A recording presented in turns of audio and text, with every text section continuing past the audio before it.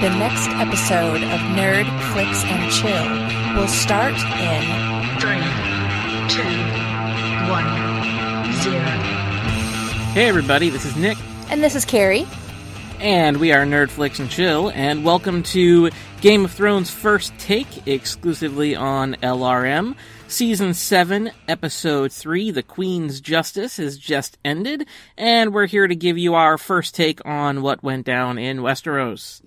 But before we get into it, we also want to let you know that we will be doing a full, detailed breakdown of the episode on our regular podcast feed, Nerd Flix and Chill, which you can find on iTunes, Stitcher, and on our website, nerdflixandchill.com. Absolutely. So this is our chance to give you guys our first take on what went down, but we also do the full deep dive on our Tuesday show. So, let's get right into it. So much anticipation, so much time and investment into this show to finally get this meeting that we have all been waiting for. Jon Snow and Daenerys Targaryen meeting for the first time. That was really, really intense. It felt huge, didn't it? Yes. It did, and this was an episode full of great one-on-one moments. Yeah, absolutely. Absolutely. I mean, I love the way that we kind of get build up to it. We come right in with Jon and Davos having landed at Dragonstone, and, you know, we see Jon and Tyrion meeting again for the first time since season 1, which I thought was awesome. And then just kind of build up to this moment that they finally meet. And I like the fact that there was friction between the two of them. There was, but I also like the fact that they immediately exchanged these little smiles to each other. They have these little this little acknowledgement, and I kind of enjoyed that. Yeah, the friction did definitely come later, but at the outstart of it, I like that they exchanged some smiles, and I like that Davos is like, this place has changed. This is different. I do love the introduction where Missandei goes on and on and on with all of Daenerys' nicknames. Yes! And Davos is like, this is Jon Snow. Pause. Yeah. He's King of the North. Yeah. It was so well done. It was.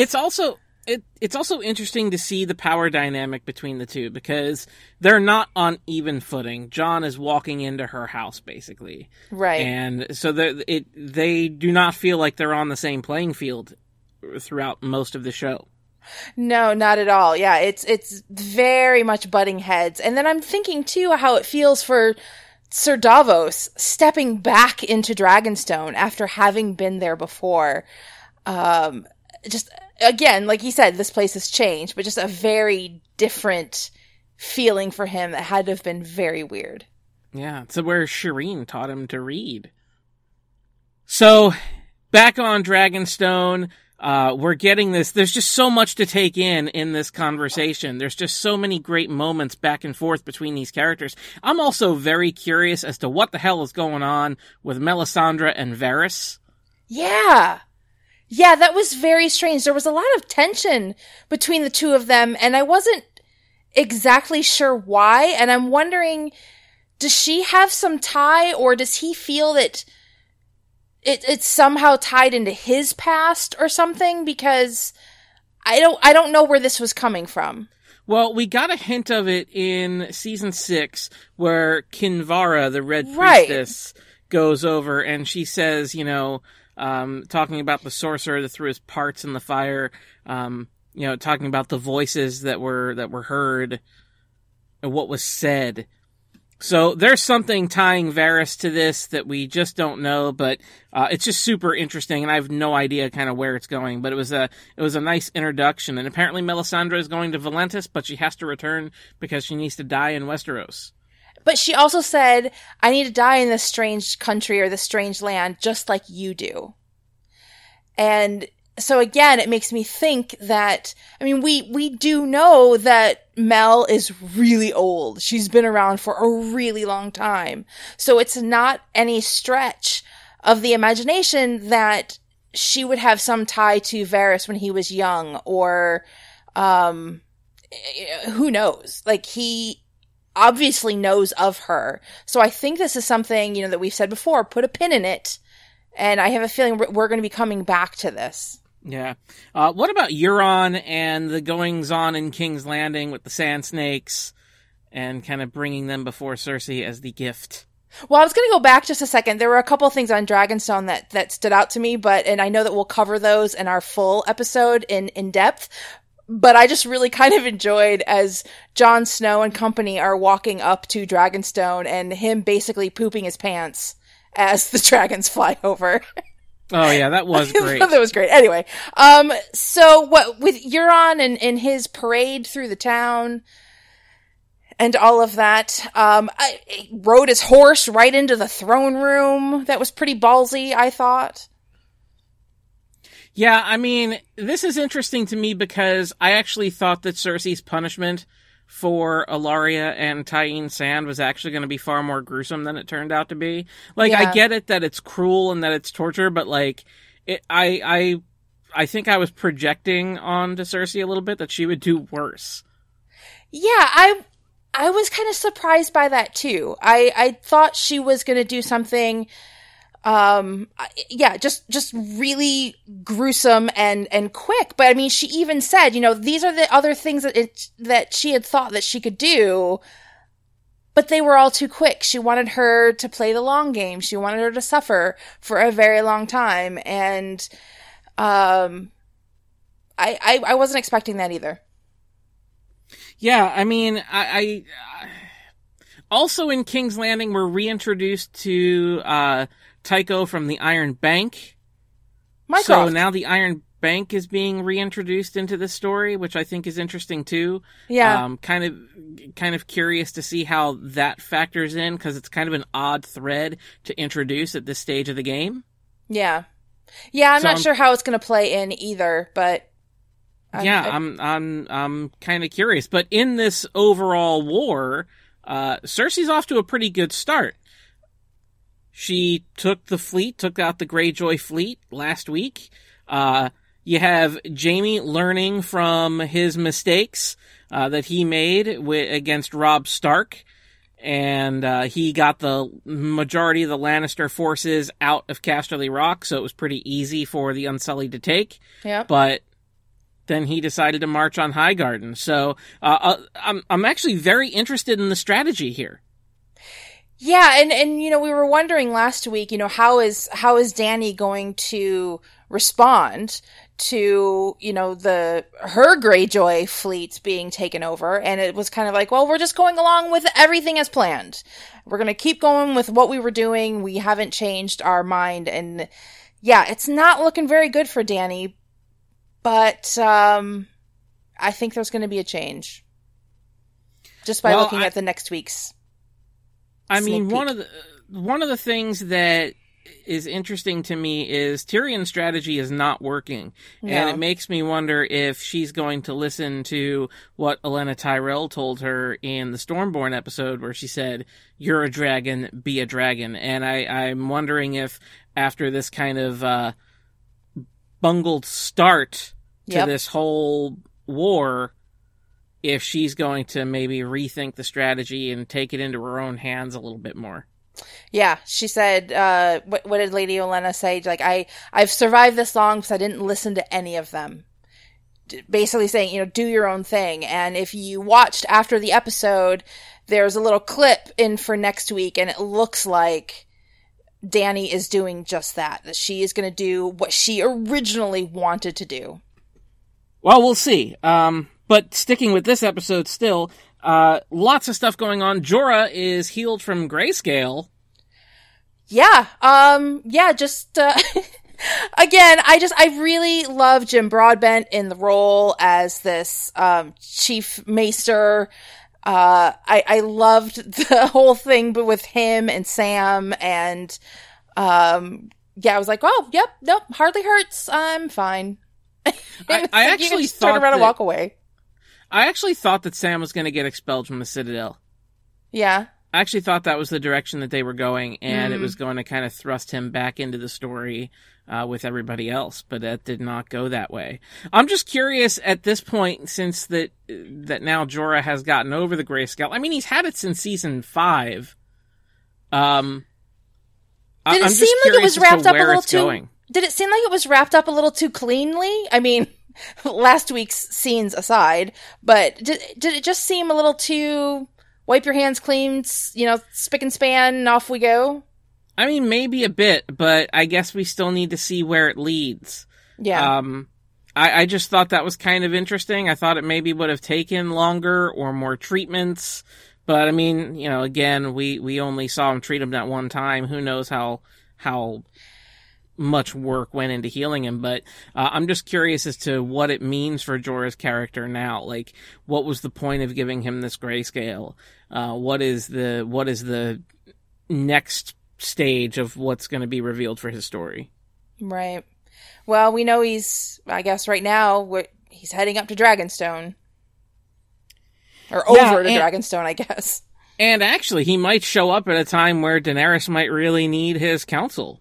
Well, and that's what I said in our full breakdown of last week's episode, that he's gonna come in and pop in out of nowhere, like right when she needs him. Like there's something, whatever it may be, that either it's words of encouragement or something that only he can do, that he's gonna pop in at that last moment to be that ex machina moment thing. And yeah, that's the only thing that I can think of. What that is, I don't know, but I'm not a writer, so. Okay. We also had some goings on in Winterfell this week where we see Sansa doing her thing. Doing pretty well, looks like, as she's kind of, taking over as the leader in the north while Jon is away. And crazy enough, Bran finally shows up. Yeah, when they said Lady Sansa at the gates, I thought for sure it was going to be Arya. Yeah, I mean, you, at this point, you're expecting one of those two. And the fact that it was Bran, it was really interesting because Bran seems to be a little bit out there. Yeah, he doesn't seem connected to anything. Either that or he's just too connected to everything. Yeah, I think it's the latter. I think he's so overly connected that he emotionally is disconnected. Yeah. It's like he's seen everything. And the fact that he talks about Sansa's wedding to Ramsay, and she kind of gets weirded out by it because now I think she understands what he was talking about by being the three-eyed raven. Right. It's just so weird because there was no warmth coming off of him at all. No, he didn't even embrace her at all. And it's like, it's as if he doesn't even connect to anybody anymore. He's just seeing right through them. Right. Right. And, it's interesting because that does kind of throw an interesting wrench into some of the power dynamics that are going on at Winterfell, because technically, if you were to go by lineage, he is the Lord of Winterfell now. Right. Yeah, that's what she even explained that to him. And she was like, hey, it's all you. And no. And then they have their little conversation about that. So I'm not sure how that's gonna go. I mean, can you just say, no, I don't want it, it's yours, and it's okay? Or, I mean, I guess they can't force him to be Lord of Winterfell. Probably. I mean, at some point, some of the old rules don't really apply anymore. Right. And so much of what we've talked about in this show, and the seeming theme of the season, is the new generation stepping out of the shadow of the previous generation before it. Right. And that seems to be such a reoccurring theme on this show. It was very evident in the scenes with Jon and Daenerys, where so much of their conversation is about ancestors and familial bonds. But they're very much needing to have conversations about the new world and the threats that they're facing now. Well, and she even said almost the exact words that he did. In the, what was it, episode 1 of this season, where it's like, don't, don't punish me for the sins of my father, kind of a thing. So, Right. but I thought his retort was great. It's like, well, then don't hold me to the pledge that my ancestor said. So I thought there was a lot of really good back and forth in all these, again, in all these little one-on-one moments throughout the entire episode. And John held his ground. He did not. He did. And I think the chemistry between the two was pretty good. I did too, especially when they were standing out on that, when it was just the two of them outside of the castle. When they get a second to connect. Yeah. I thought that was pretty good. And I think that gives us something to build on. I think there's so much anticipation around these two characters finally meeting for the first time that had they not had any chemistry, this would have gone really wrong. Right.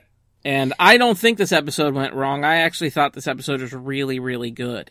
And of course we have everything going on at the end with Olenna Tyrell, because Jaime split the Lannister forces, left a garrison at Casterly Rock, but then took the majority of his forces with Randall Tarley, marched on Highgarden, and took it pretty easily. Right. What did you think of Olenna Tyrell and what looks like it'll be her last scene on the show? Oh man. Again, we even mentioned this. We mentioned this before. I don't remember if it was in our first take or if it was in our full breakdown, but we had a feeling that her days were numbered. And I didn't think they were going to be so few. But again, just the writing for her is always so strong. There was, a little tete-a-tete between her and Jaime where he's like, there's lessons in failures. And she's like, well, then you must be very wise by now. I just love all of her quips and her comebacks, and they're so good. And I love the fact that he poured the poison in the cup and she just chugged it right down. Yeah. And at that moment, she let it spill that she was responsible for Joffrey's death, and the look on Jaime's face. I thought for certain that he was gonna gut her right there, but he didn't. Yeah. He just turned around and she's like, tell Cersei I want her to know it's me. Oh, it's so good. What a way to go. Yeah. So good. We saw two new locations in this episode. We saw Casterly Rock. We saw Highgarden. Both locations are gorgeous. Those overhead shots of the Lannister and Tarly armies heading towards Highgarden are really fabulous. So I really like the visuals in this show for this particular episode. I also really like the way they did that kind of cross-cut from Tyrion to the assault on Casterly Rock. I thought that was kind of interesting and unique. A lot of scenes were kind of given time to breathe a little bit, because again, we are just cramming so much into this show. 3 episodes in, and it feels like we are where we would normally be halfway through a regular season. Yeah.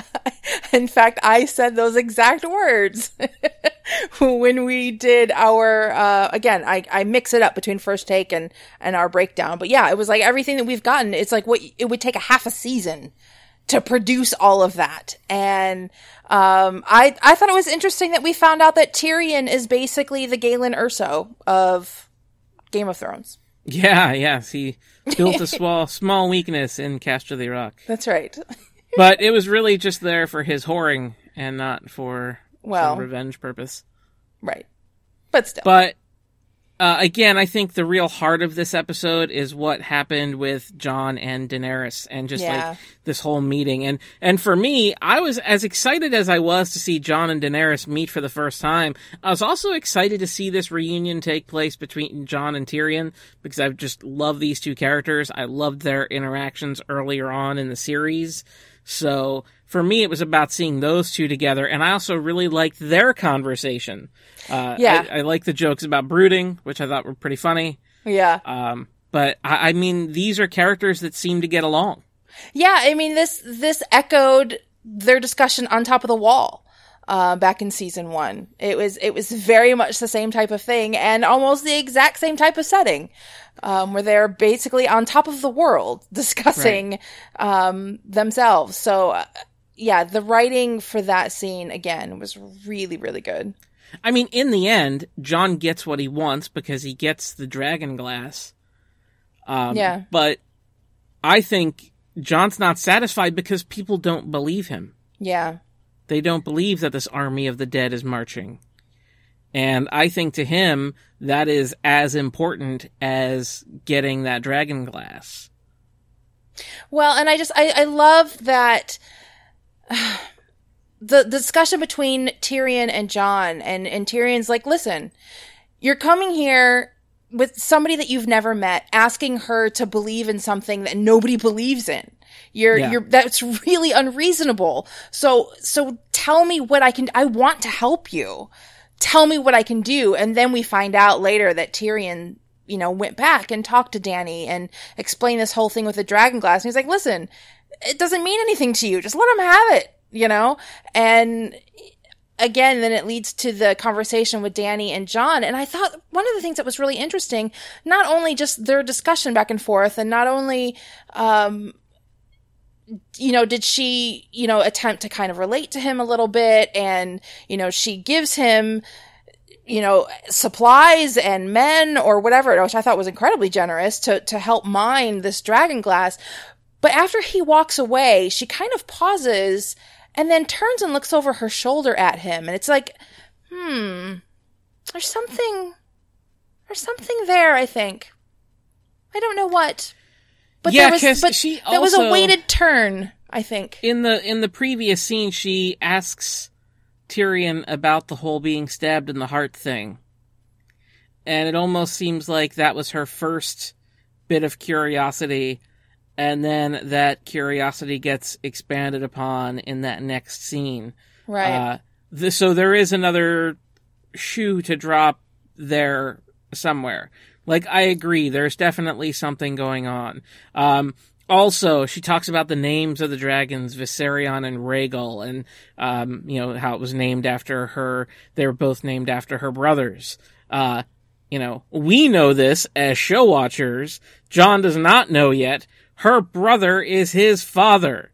Yes.